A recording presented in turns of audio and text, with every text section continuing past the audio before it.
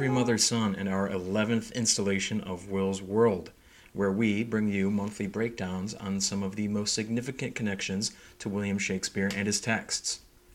You can expect to hear us share about how the world influenced his writings, or about how his writings influenced the world, or maybe both.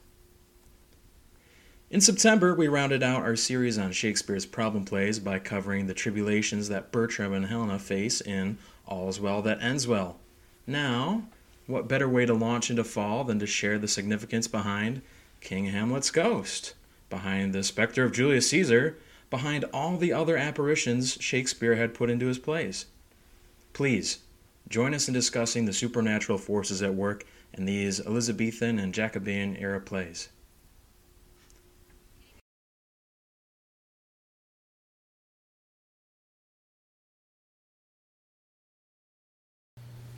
Hey, how's everyone doing? Good. How are you? I'm good. I'm happy to be back with Amanda, and Jess is back. How are you doing, Jess? I'm doing good. I'm excited to be back this week. I know. Is it probably almost a year ago that you first joined in on an episode? Does that sound right? Macbeth was the first. It was our first, October Halloween episode. Yes. Yay! I'm pretty sure. Yes, I joined in on the Witches episode because I love Yes, Macbeth. and, so I was very Our excited. spooky episode for this October was actually Jess's idea, too, to talk about Shakespeare and Ghosts, which is a surprisingly full topic. There's quite a bit there. I didn't know that there would be, but... Yeah, I just thought about it. I was like, there are quite a few plays with ghosts. I bet there's a lot to dig into there. And it's kind of tricky because it's like, how do you even define a ghost? Like, I was looking at all things kind of supernatural, and I'm like, well, we already talked about witches. But when we call something a spirit, like Ariel in The Tempest, is that a spirit? But it's not really a ghost, right? But I think we're mostly talking about like ghost today, right? Mm-hmm. Actually, Ariel's a really interesting... We'll bring this up, I'm sure, another episode, because actually some of my research, there was a lot of lore behind fairies and fae and things in Elizabethan England, and a lot of ritual to that. So I would be curious how she is defined, or her presence is defined. She definitely gives me very fae energy. For those of us Fae. Dungeons and Dragons players, you'll know what I'm talking about. I need to play D&D. That I feel like that is... I want to be a bard in D&D, Shakespeare style. Let's do it that way. Let's do it. We have a lot of D&D So- stuff here, but back on ghost topic. There are many ghosts Yeah. in Shakespeare's plays, but should we have some type of foundation for what Elizabethans and those folks thought about those things at the time? Totally. It's actually kind of a complicated and confusing history as far as who believed in spirits, what defined a spirit, when they believed in them, who was trying to convince people they weren't real, and deciding whether or not ghosts were, spirits of loved ones or demons, because that is a big thing as well. So, as I'm sure most of the history buffs who listen to this know, around Shakespeare's time, in the 100 years before his time and the 100 years after, there was a lot of back and forth between Catholicism and Protestantism. Is that how you say that? Yeah, for sure. Great. Mm-hmm. Nailed it. Yes. And as I nailed it, Luther nailed the Lutheran things to the church door, quite a bit before Shakespeare was writing his plays. And the separation between Catholicism and Protestantism actually led to a big divide about the supernatural and whether or not ghosts are real things that could theoretically exist.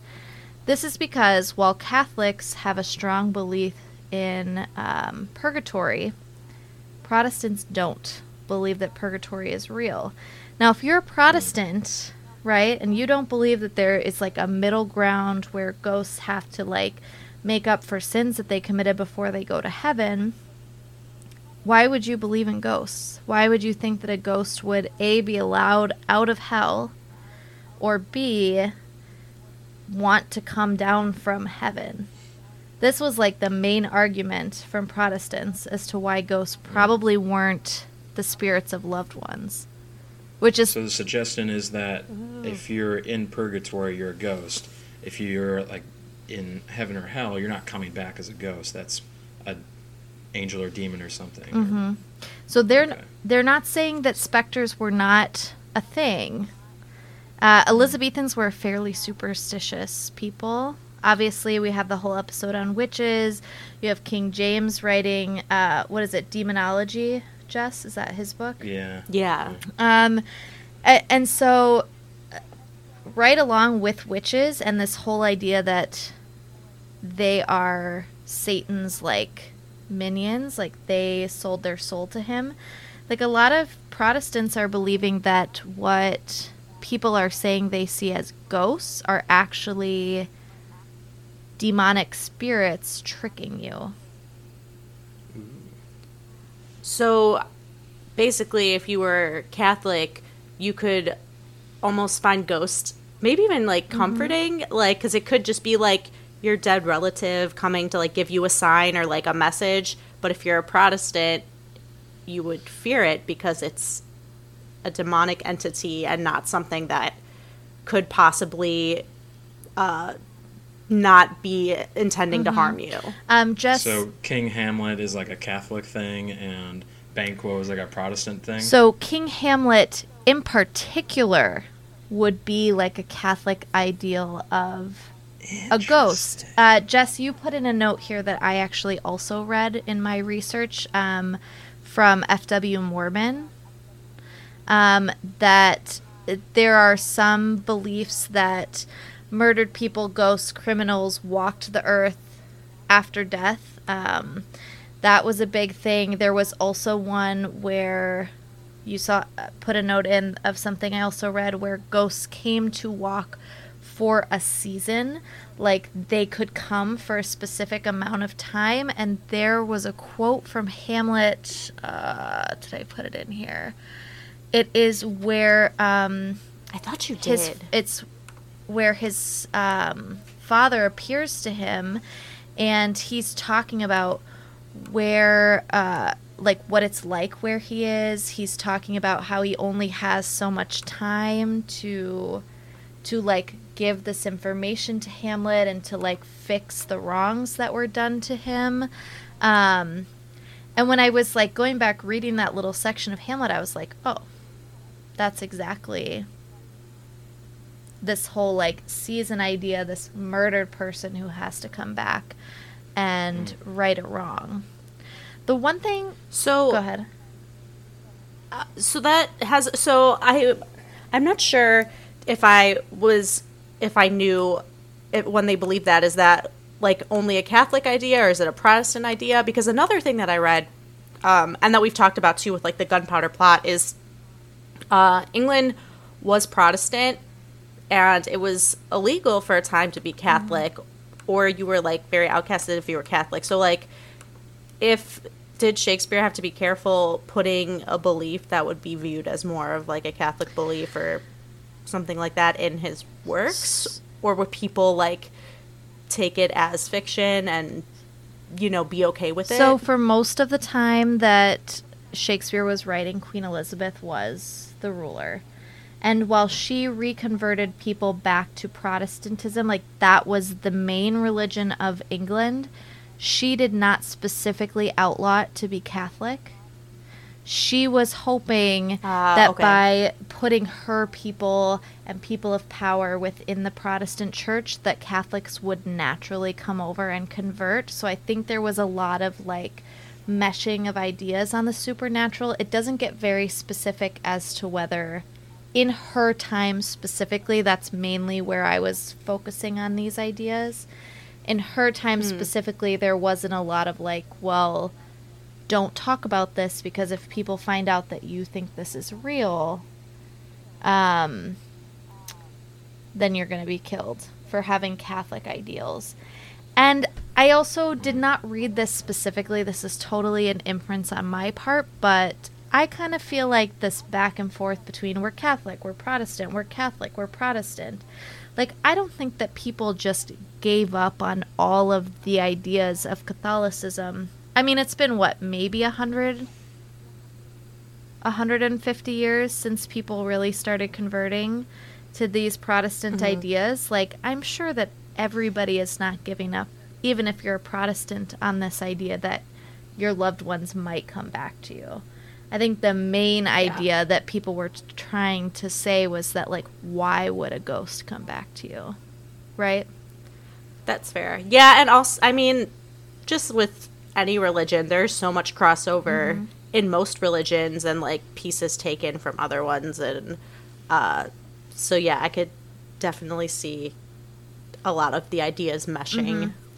I think that Hamlet's father really kind of exemplifies the idea of the Catholic idea of what a ghost is, you know? Like, he's coming back for a warning. He's a murdered person. I also read, because he was murdered, he did not have a chance to repent for his sins, which is why he would be in purgatory. Not necessarily that he was a bad person, but he didn't get to, you know, go to confession for his sins, which is why he probably describes this purgatory-esque location that he's in, if that makes sense. Okay, so even if someone is murdered, so it sounds like the root of a ghost is not, maybe less about murder and more about just the fact that it was untimely. Yeah. And that they didn't get to repent for their sins. And if you were just killed in an accident, you may not come back as a ghost with vengeance. You're just trying to clean things up and have some repenting. But if you were murdered, then that is where, like, the revenge aspect would come in. Not in a play like Hamlet, but in another play. The basic idea that I got from all my reading is that people were very confused about ghosts during this time. And didn't really know what to believe. I didn't really include this in my notes because I didn't have a lot of information to read about it, but I started seeing, like, in a lot of these articles that at this time there was, like, the first kind of inklings of, like, atheism, and so that kind of played a aspect into, like, witches and the supernatural and ghosts, and, like, it... I feel like people were just trying to figure out what their religion was, and then these ghost stories, they were trying to make fit what their new or existing beliefs were. Because there were a lot of ghost stories, mainly from castles. Like, people would call them, like, Grey Lady, or, you know, like, the Black Prince, or things that they would see walking around these old places. And I think they are trying... I'd love to go to a haunted castle. I know. Have you ever seen the show Ghosts? This is about a BBC show. Yes. I just heard about this. My sister watched it. It's so good. So I have seen parts of it. Really? It's kind of this whole thing. Actually, the Grey Lady is a character in Ghosts. But it's this whole thing Like where, hotel, like... right? Yeah, they're trying to turn it into, like, a bed and breakfast thing.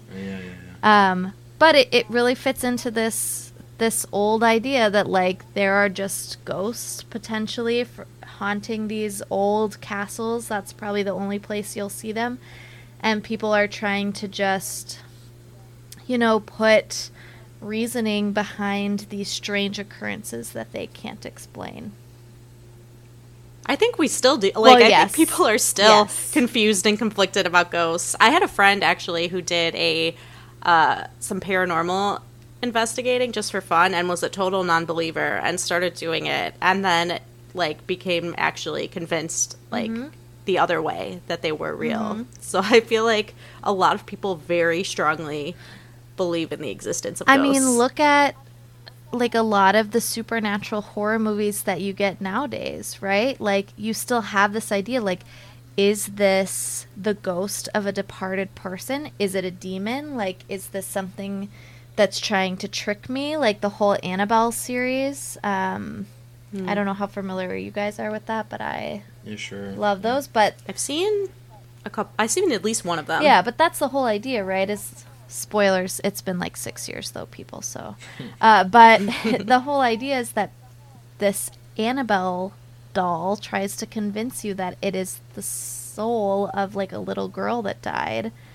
but it's actually a demon that's just like possessing the doll and trying to trick everyone. And like it's something that goes all the way back to this time. That, you know, you're not sure, could just be a demon, could just be a witch, like trying to trick you. We'll jump more into the Shakespeare ghosts later, but sometimes I wonder, after reading this, about the witches and the ghost scene in Macbeth and the connection there, like, because the witches are the ones calling all these ghosts, right? Are they really the ghosts, or are they just... They're called apparitions in the script, so... Are they the spirits of those people who were killed, or are they demons impersonating those spirits? Exactly. I think it's a big differential to make. Mm-hmm. The interesting... I didn't know you did the research about the atheism part about this, but... And I think it's a huge thing now where people are becoming less and less involved with organized religion. Mm-hmm. But I think there's like... I mean, I have no statistics to back this up, but I think the number of ghost believers is through the roof. Yeah. But it seems like if you were to acknowledge that there are ghosts, then you almost have to acknowledge that there's some type of higher power. Mm-hmm. So I not that we're going to be able to answer that question of how those two things live in the same ideology, but Mm-hmm. I don't know, it's interesting to think about. I guess. Yeah, I feel like a lot of people's belief about ghosts can kind of just be like a huge, like, overarching idea of how people are trying to explain the unexplainable. Mm-hmm. Like, if you're in a completely still room and something falls off a shelf, like, how did that happen? Or just all these little things, and it's like, we need a way to try and explain something that we can't explain in any other way. And how have we been trying to explain the same occurrences for 600 years for longer than 600 years? Like 600 years in the aspect of what we're talking about today, but like forever. We're trying to explain the same things. And we're, you know, it's just interesting. The more I read into like what people believed, like how it's mostly the same today, you know?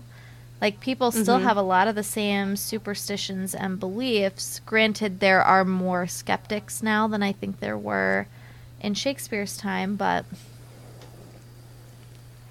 I think it's kind of cool that Shakespeare has this opportunity to put so many of these apparitions, specters, ghosts, other supernatural beings in his plays, because the kind of research that I was looking at suggested that for hundreds of years before this, pre-Renaissance, medieval times,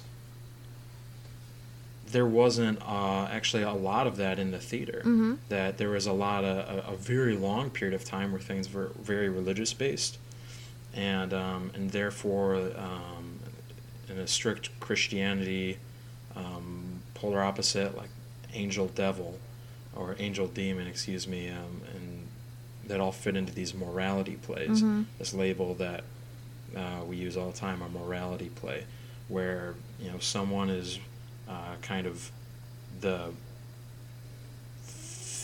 placeholder of humanity, of the greater world, and that protagonist we follow through a moral dilemma, and they have to decide whether to eat the apple or not, so to speak.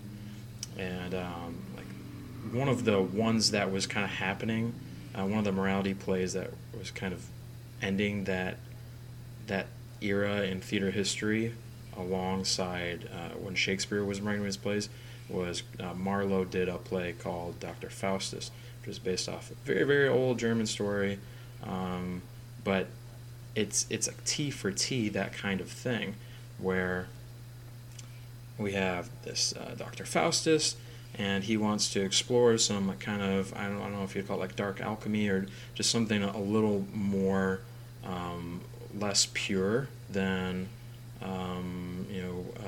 pastoral knowledge and things like that. And so he works with this demon, and he's visited by this good angel and this evil angel, but there's no real like mentions of like ghosts or other spirits or apparitions or things like that. It's all about like the Christian placeholders of what we imagine today these spirits to do. Mm-hmm. Like it's almost like you could say that. Well, I guess Mephistopheles, the demon that visits him, is actually a true demon. But the other things in the play that happen are, they're not very spectre-like or anything. And then at the same time, you have Shakespeare writing Richard III, like pretty much the same year, which is, I think, his first play where you have a whole slew of ghosts visit him. And so it's kind of that, if you had to put a date on it when we stopped doing the spooky plays were morality plays, and now the spooky plays are actually having specters and true apparitions again, it's right around that like 1592, 1593 time. Mm-hmm. And that gives Shakespeare this great opportunity to say, hey, no one has been writing much literature recently, or plays for that matter, about these kinds of more physical and grotesque manifestations of horror and otherworldly supernatural things. It's all been very angel demon, almost biblical for hundreds of years. Mm-hmm. And so maybe that is why to this day we have so many modern supernatural beings that are modeled after what we read in Shakespeare, like witches, and their kind of cackly voices that we're still imitating today, and the other spirits that pop up in his other plays. I don't really know much about Christopher Marlowe's life or work. But sometimes I wonder, sometimes it feels to me like Shakespeare was writing more what the common person was going to want to watch, you know? Like, what are common people talking about? What are common people believing? What are common, like, that's who's really going to see his plays, you know? At least at first. At least at first, yeah. And I don't know much about his plays other than Dr. Faustus, but I just thought it was interesting that there's that very almost biblical story side by side with a story that has nothing at all to do with Christianity, really. Mm-hmm. And then a decade later, Shakespeare kind of goes back and revisits some more Christian influences and things like that. He wrote Othello in the early 17th century, and I found this line at the end of Othello, and I was like, wow, this is really pretty great. He says, I look down towards his feet, but that's a fable. If thou be'st a devil, I cannot kill thee. That's him talking to Iago at the very end of the play in the fifth act. And there's a couple lines, and Iago responds, I bleed, sir, but not killed. This is after Othello has stabbed him. So Othello says this to him. He says he looks down at his feet to see if he has a hoof, because there was, I think at the time, a belief that, if a demon visits you and they're appearing as an apparition of some kind, you can tell that they're still a demon and not your loved one or anyone who you would hold dear to you, like Othello held Iago dear to him, by looking at their feet, and they'll have a hoof of a demon instead of the foot of a man.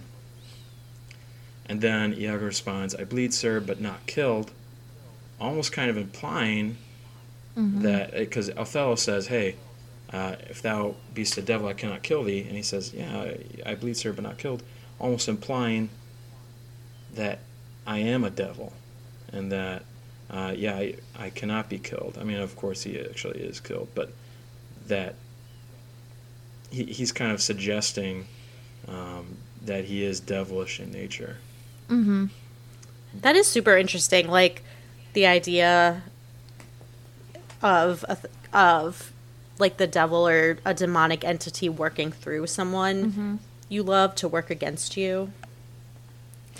I was reading kind of in the context of Shakespeare's plays and ghosts, like, and Connor, I saw you had a note here about this too, but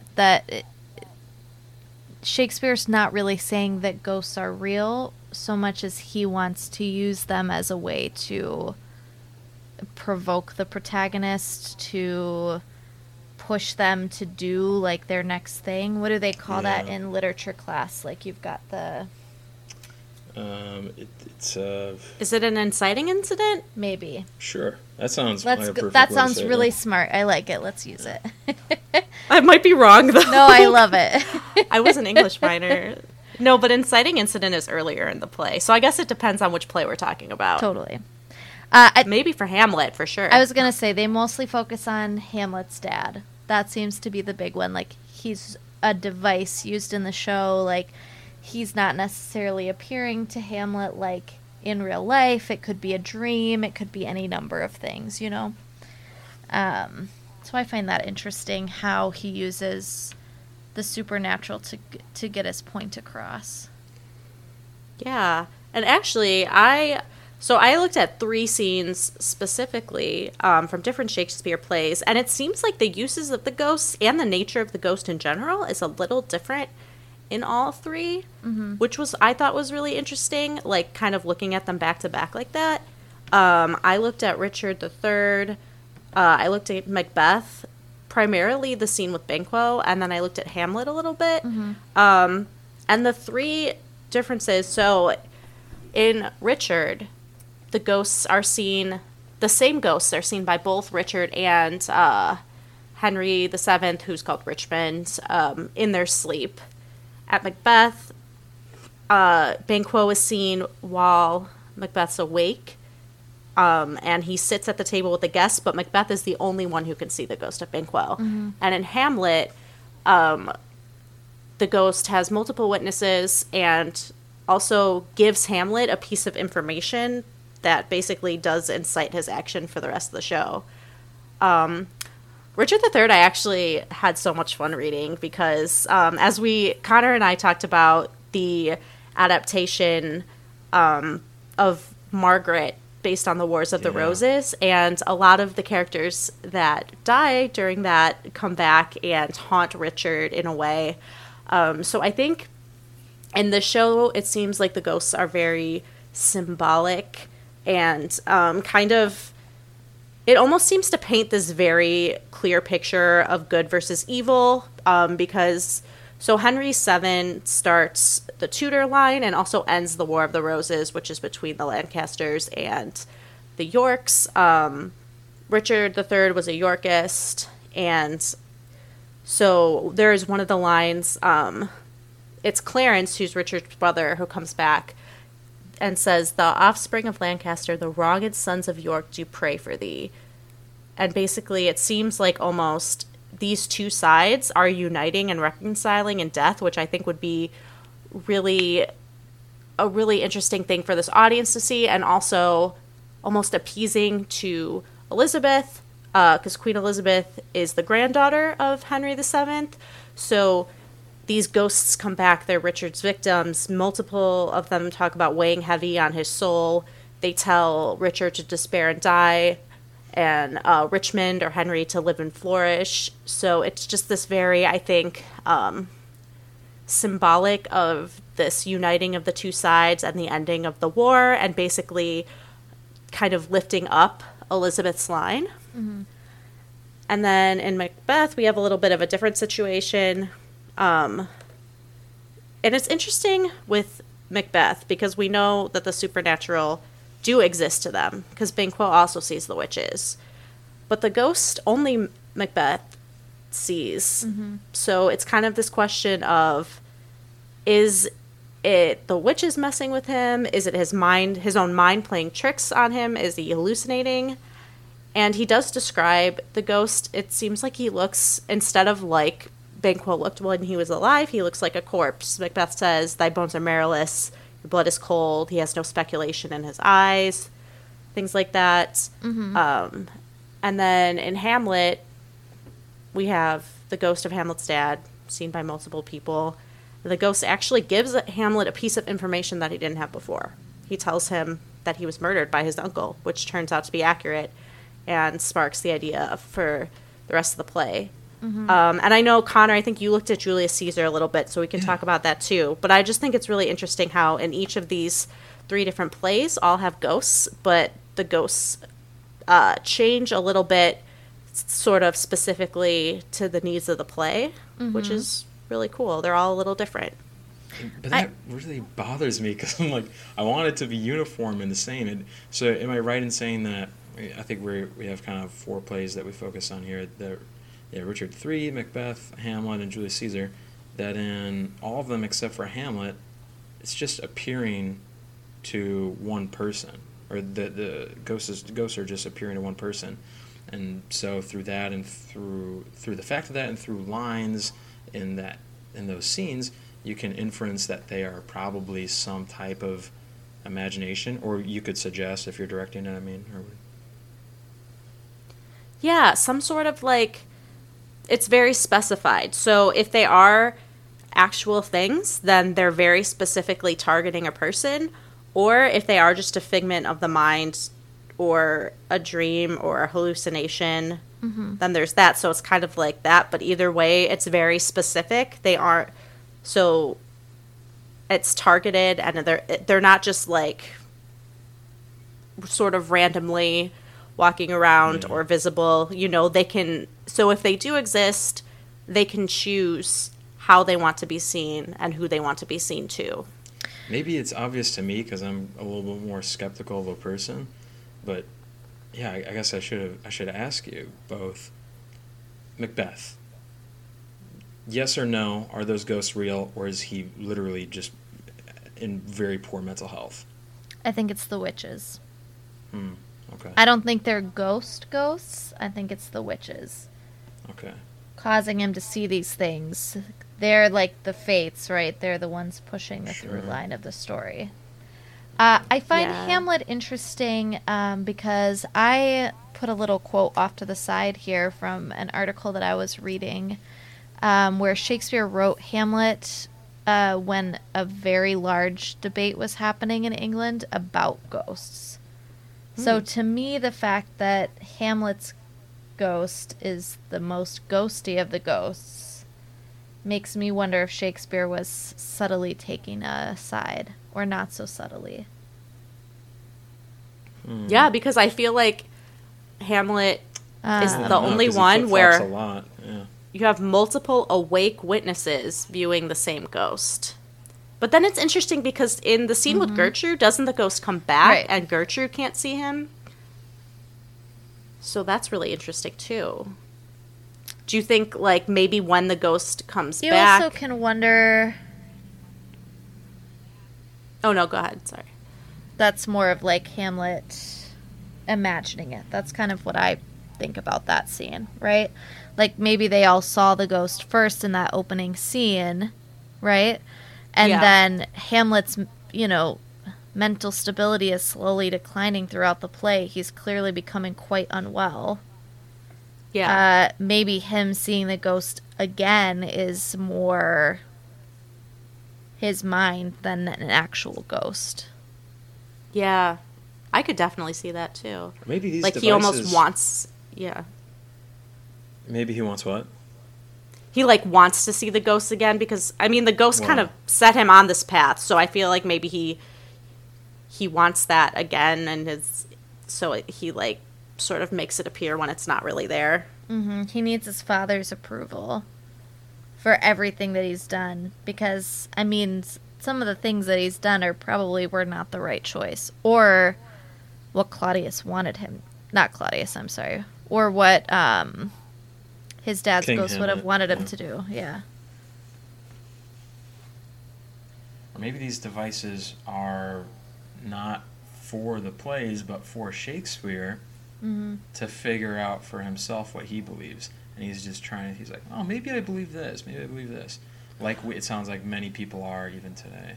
Mm-hmm. Oh, because wasn't Hamlet written around the time of a loss of his son Hamnet? Was that correct? Mm-hmm.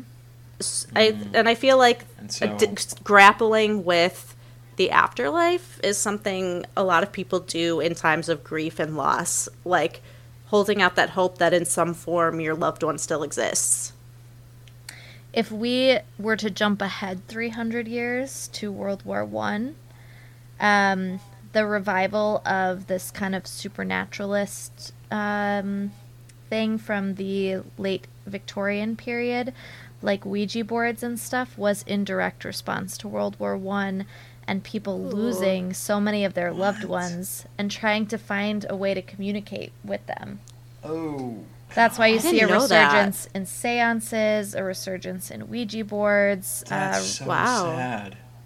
So you have to think, like, this is probably not a new concept around World War I, right? Like, people are losing loved ones. Healthcare's not amazing at this time. Like, believing in ghosts and hoping to see your loved ones come back to you is probably a comforting mechanism amongst many other things.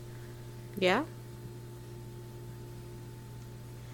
The last thing that we didn't talk about is in Julius Caesar, Brutus and Cassius conspire, and Julius Caesar is killed, right? And it is sometime later in the play, he's getting ready for bed, there's a song, he's sitting by his candle, he's reading a little bit before bed, and a figure kind of steps in, and he's like, oh, who's visiting me now? And it turns out to be this apparition, and like many times in all of the Shakespearean plays, when we see an apparition, there's that moment of, like, it's not long, I don't think, but like a moment of fear. Like, oh my God, what is this? I'm in the face of something otherworldly. But then they realize that they're not in danger, they're not in harm's way, and then he gets to talk to him and asking, who are you? What is this? And he says that he is thy evil spirit, Brutus, which is kind of interesting to me because it's another connection to the idea of like the morality plays where you have the angel on your left shoulder and the devil on your right shoulder.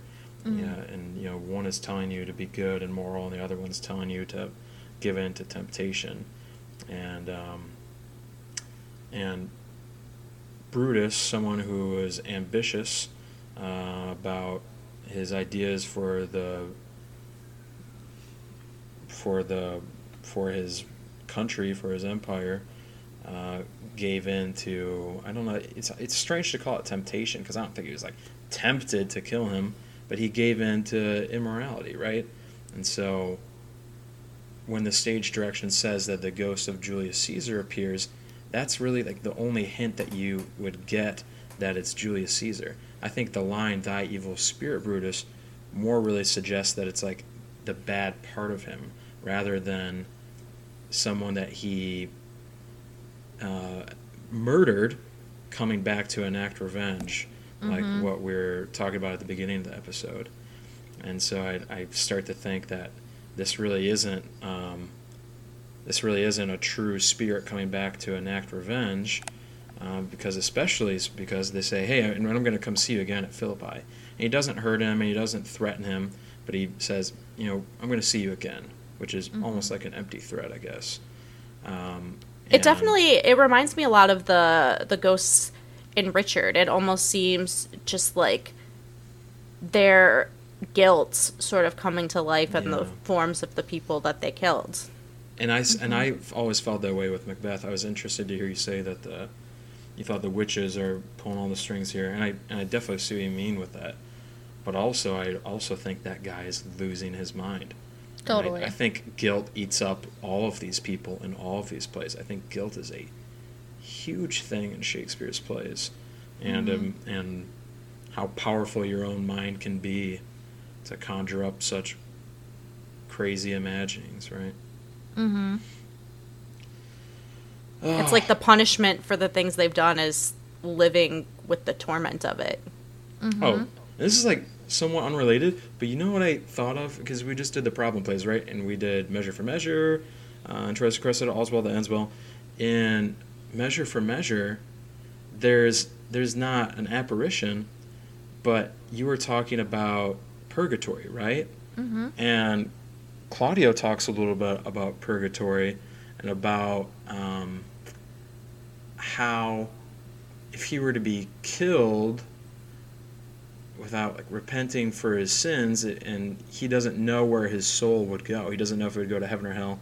He says it would be blown about with the restless winds, as though around the pendant world, as though like he would just be in purgatory, flying around, not having a place to go. So is that like a Protestant or Catholic thing? And when was Measure for Measure written? It's really interesting to see how his ideas flip-flop throughout his history of writing his plays. So purgatory was the Catholic idea, and there's different like trains of thought on it, right? Yeah. Like some people see purgatory like you're kind of just sitting in a nowhere space. Some people see it as like a fiery sort of midway to hell, which is how Hamlet's dad is sort of seen to describe it. Yeah, it kind of depends who you're talking to. How afraid do you want the people in your church to be? Well, I don't know. When I have seen these plays lately, I'm curious, what do y'all think? Do you think all of these appearances that we've talked about of apparitions are really, truly scary moments? Do you think they're truly horrific, like you would call a horror movie horrific today? Or are they more like plot devices? Or does it depend? I think Macbeth is probably used to be more scary. Mm-hmm. But I think the other ones are definitely more of a device. Yeah. I think it's a stylistic choice, too. And, like, as, you know, a team of directors and actors, like, what do you think these ghosts are? And are you taking a more literal approach, or are you taking a more symbolic approach? Mm-hmm. Totally. A year ago, we did our episode on Macbeth and about the witches, and then we also was that just a year ago? Oh my gosh, time flies. With the full production of Macbeth, right? Mm-hmm. So if you need more spookiness in your October month or beyond, you can definitely check out those other posts from us. Oh, yeah. You can come find us on Instagram. Witches. Instagram, TikTok. Jess will soon be opening us into the world of Twitter. So keep an eye out for that. We'll post that on Instagram once that's up and running. Yeah, we'll be all over the place then. Mm-hmm.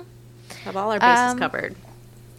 Yeah, thanks for joining us for this spooky philosophical episode. And we will catch you next month for some more interesting views into Will's world. I'll see you guys next time. Bye. See you, Amanda. Bye.